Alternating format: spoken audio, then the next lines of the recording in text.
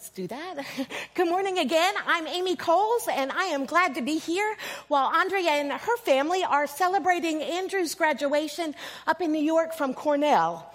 And so we congratulate him this morning, but it is great to be with you. I want to add my welcome to all of you that are here and those of us that are those who are joining us online during this Memorial Day weekend.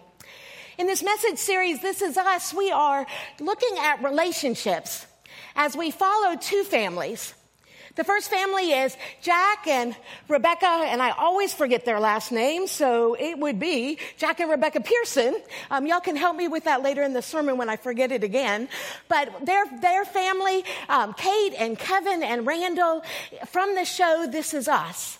We're following them, but we're also following the biblical family of Naomi and Ruth from the Old Testament story, the book of Ruth, which is just a short 4-chapter story. So this summer, I want to invite you to do two things. When you get bored with watching The Bachelorette or America's Got Talent, because that's about all there is on TV, watch the show. Watch This Is Us a little bit. It's a great show and well written. But also pick up your Bible and go to the Old Testament and read the book of Ruth, because it is a powerful story about how we can strengthen our relationships, not only with each other, but also with God.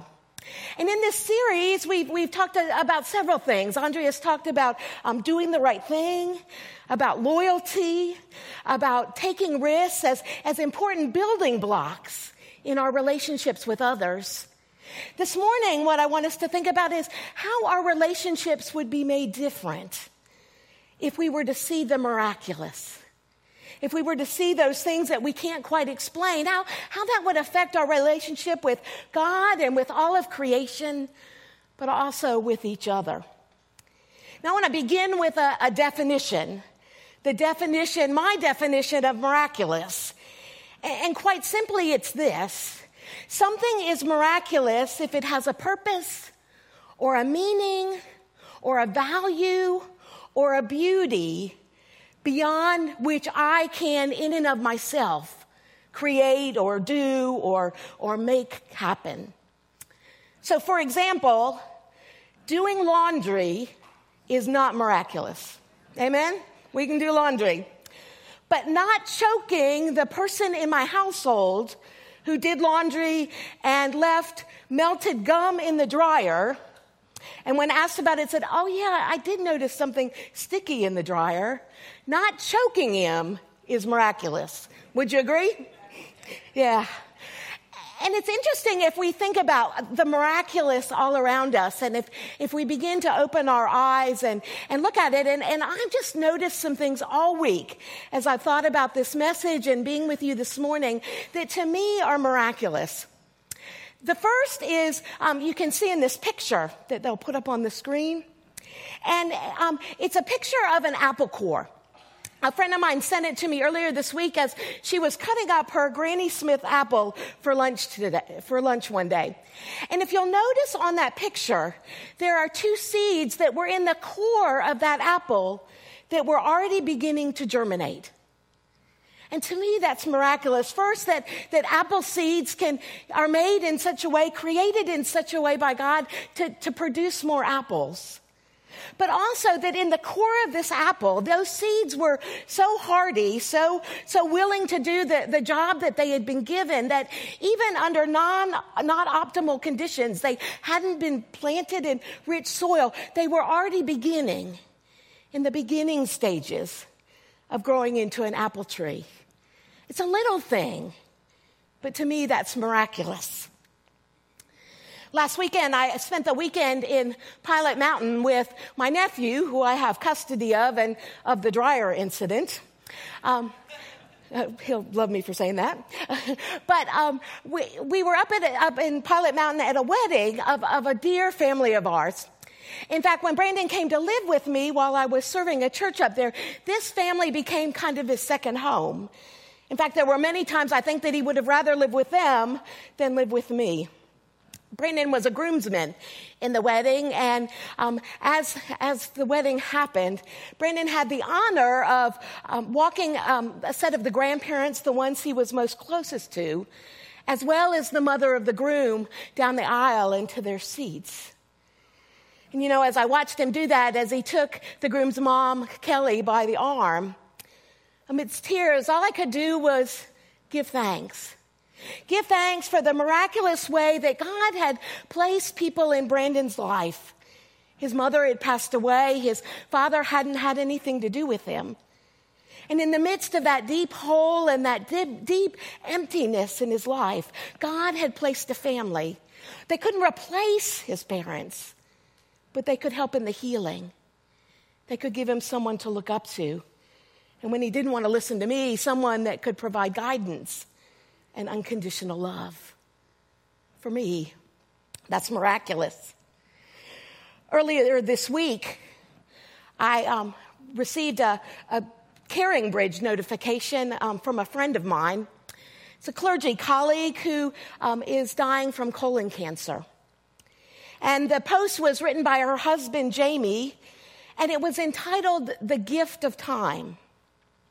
And in that post, what Jamie did was to give thanks for the extra time that they'd been given with Elizabeth. You see, a little over 2 months ago, they weren't sure Elizabeth was going to make it to her birthday at the end of April. And yet she's alive and still having good days today. He was also giving thanks for the fact that Elizabeth had said that where she really wanted to spend her last few precious days was up in their mountain house at Lake Junaluska. And yet all her treatment was in Concord. And they'd been able to arrange it so that there was an oncologist in Asheville that could work with her oncologist in Concord to provide for that treatment. And then, so they were able to begin to think about making that transition up to the lake. And hopefully by mid-June, that's where they'll be.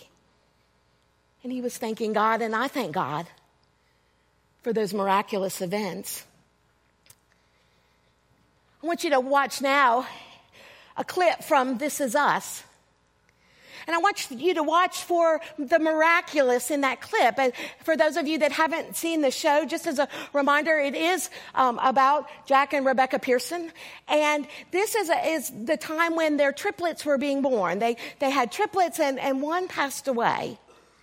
And so Dr. Katowski is sharing with Jack that his son has died. Take a watch now.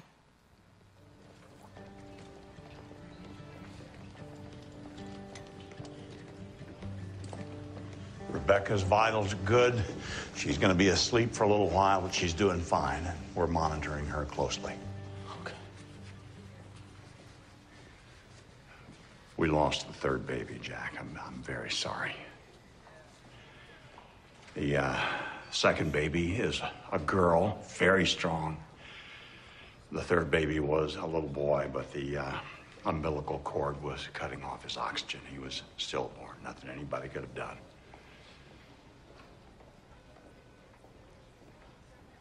I'm sorry, I'm not processing anything.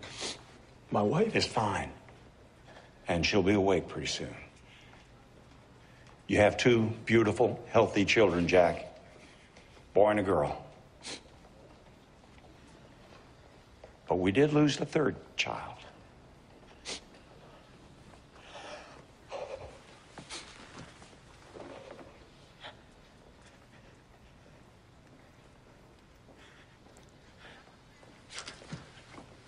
I need to be with my wife. And you will be.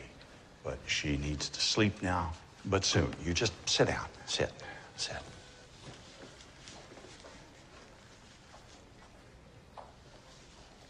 Okay if I keep you company a second? Yeah.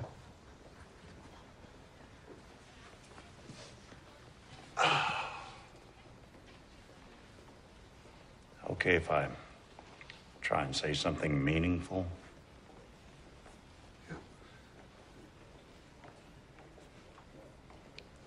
I lost my wife last year, cancer. It's the reason I still work so much at my age. Just trying to pass the time. We were married 53 years.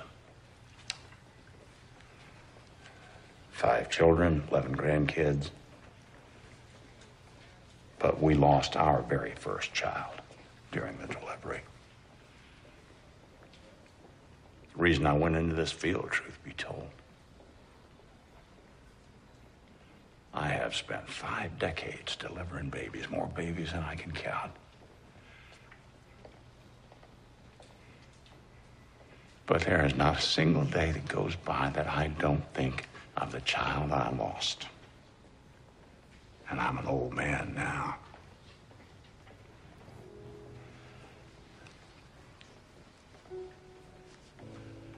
I like to think that because of the child that I lost, because of the path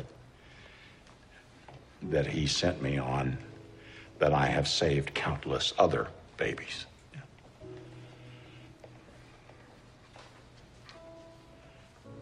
I like to think that maybe one day you'll be an old man like me,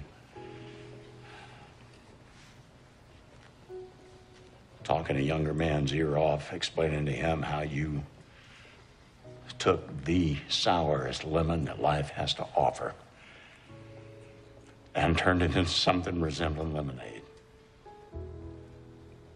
You can do that, and you will still be taking 3 babies home from this hospital.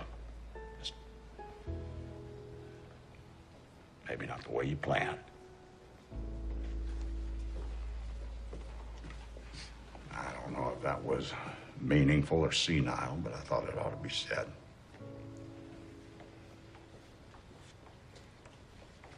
Your wife will still be asleep for a little while.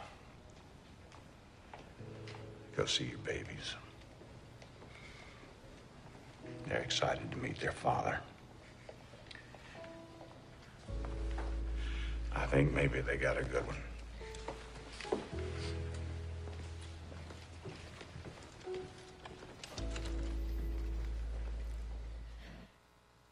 So making lemonade out of the sourest lemons that life has to offer, rather than becoming bitter and angry, is miraculous, isn't it?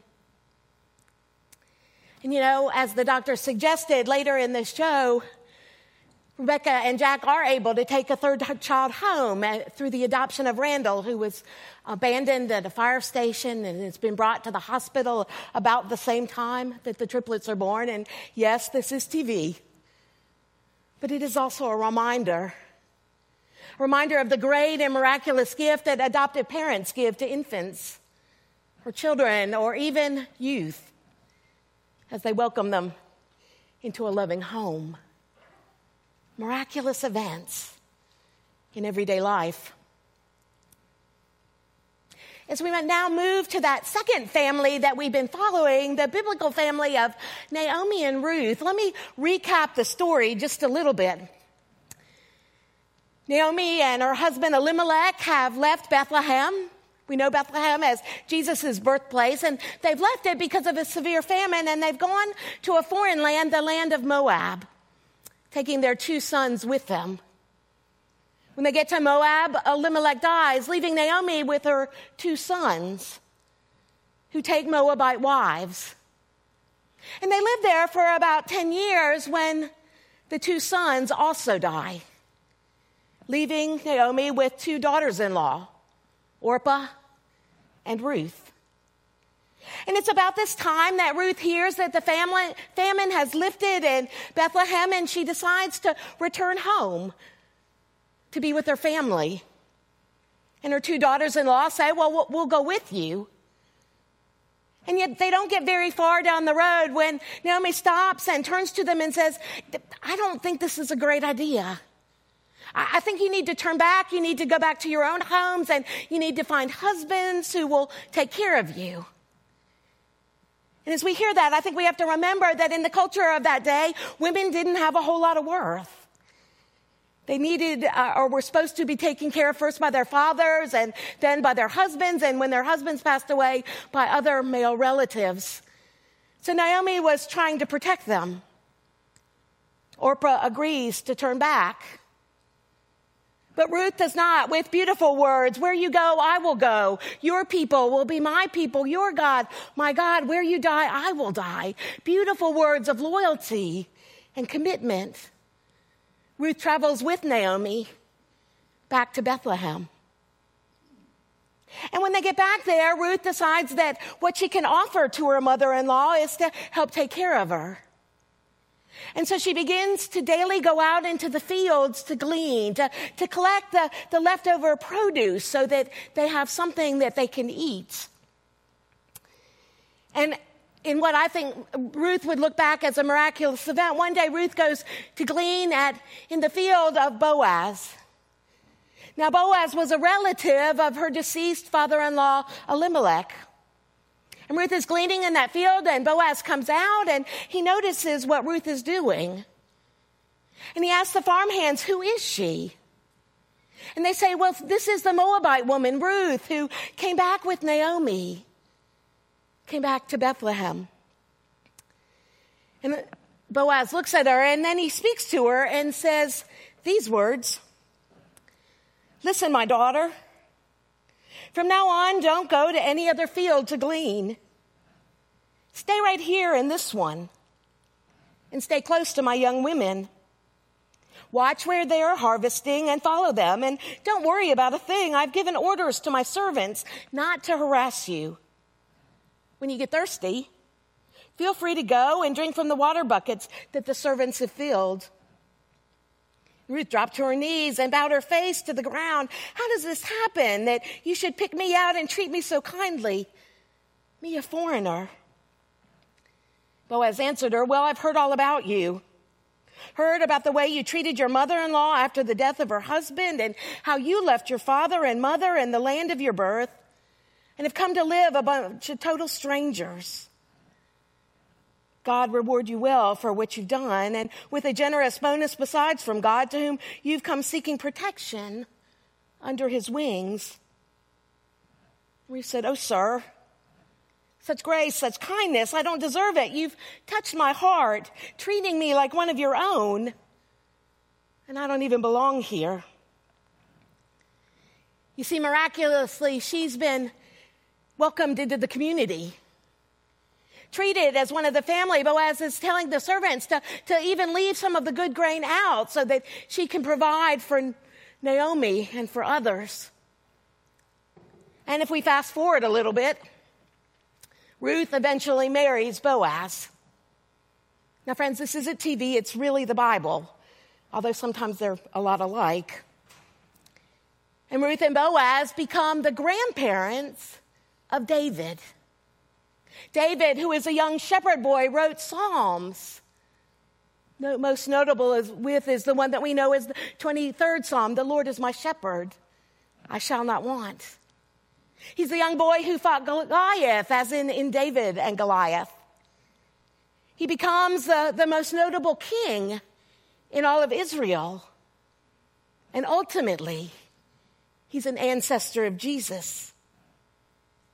Promise, it's in the Bible, the miraculous event of a faithful foreigner as she provides care and concern to her mother-in-law. But equally miraculous to me is the fact that Boaz noticed Ruth in the first place.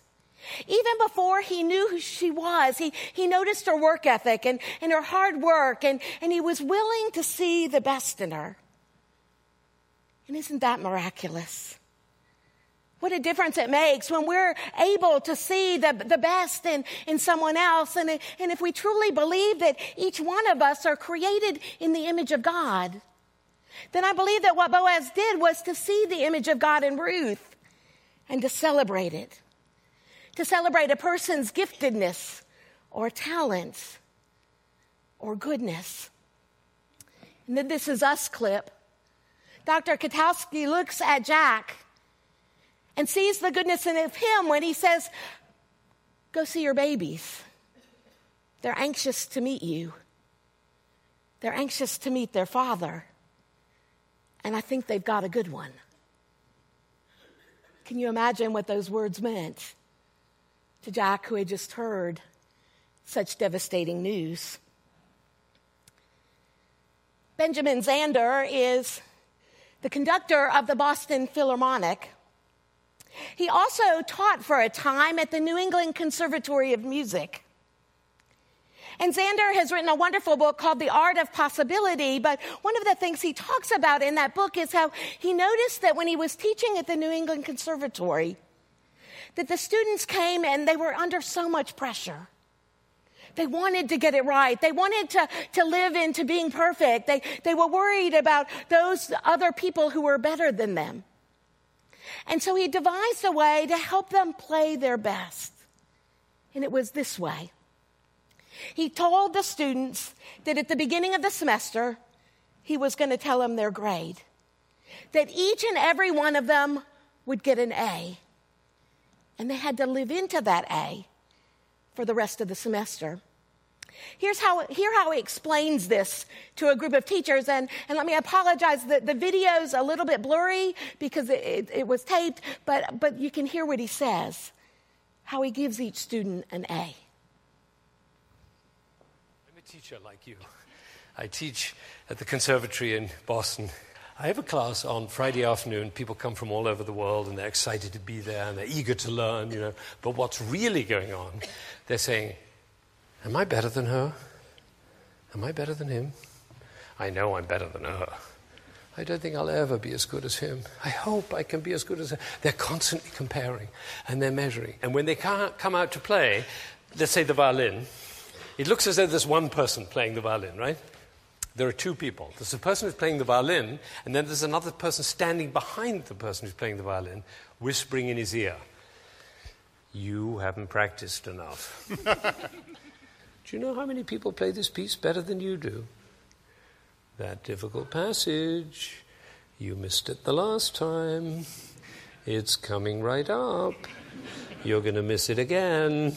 That's the voice in the head. And if anybody's saying, what does he mean, a voice in the head? What's he talking about, a voice in the head? That's the voice I mean. Took a moment for you to hear it, right?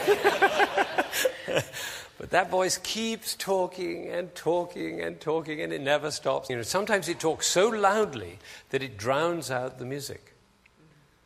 So my job is to get hold of that voice. And this is how it works. I do it each year. I come into my class at the beginning of the year, and there are about 40 students in my class, and I say, after a little bit of housekeeping, I say, your grade for the year is an A.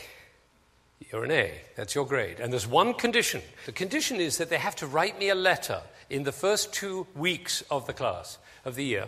The letter must be dated the following May, when the class ends. So the date at the top is May 2000 of the next year. And then the letter must begin with these words, Dear Mr. Zander, I got my A because... Then they have to write a letter describing who they will have become by the following May to justify this extraordinary grade. And I tell them to fall passionately in love with the person they're describing in the letter. And they do. They write about who they would be, who they could be, who they see themselves as if only that damn voice would stop telling them they can't do it. When I come into class, the person I teach is the person that they have described in their letter. You see, I only take A students. Now, there are a few people looking very concerned and saying, how does he do that? Well, the answer is very simple. You can give an A to anybody. You can give an A to a waitress in a restaurant, to a taxi driver. You can give an A to the other drivers when you're driving in traffic. You can give an A to your mother-in-law. You can give an A to your boss. You can give an A to anybody. What happens when you give an A is that the relationship is transformed. This is hard for teachers. I know this is very, very hard. I addressed a group of teachers earlier this year, and one of them came up to me afterwards and said, I like this giving an A. It's sweet, he said. But he said, but it doesn't make... You don't know the students. You don't know them. You don't know their work. So I imagine as the year progresses and you find out that some of them are quite mediocre, I imagine you modify the grade, right? I said, no. And then I tell them about this young girl I met. She's about 15. I said, what's your name? She said, Joy. I said, I beg your pardon? She said, Joy. Now, should her parents modify her name?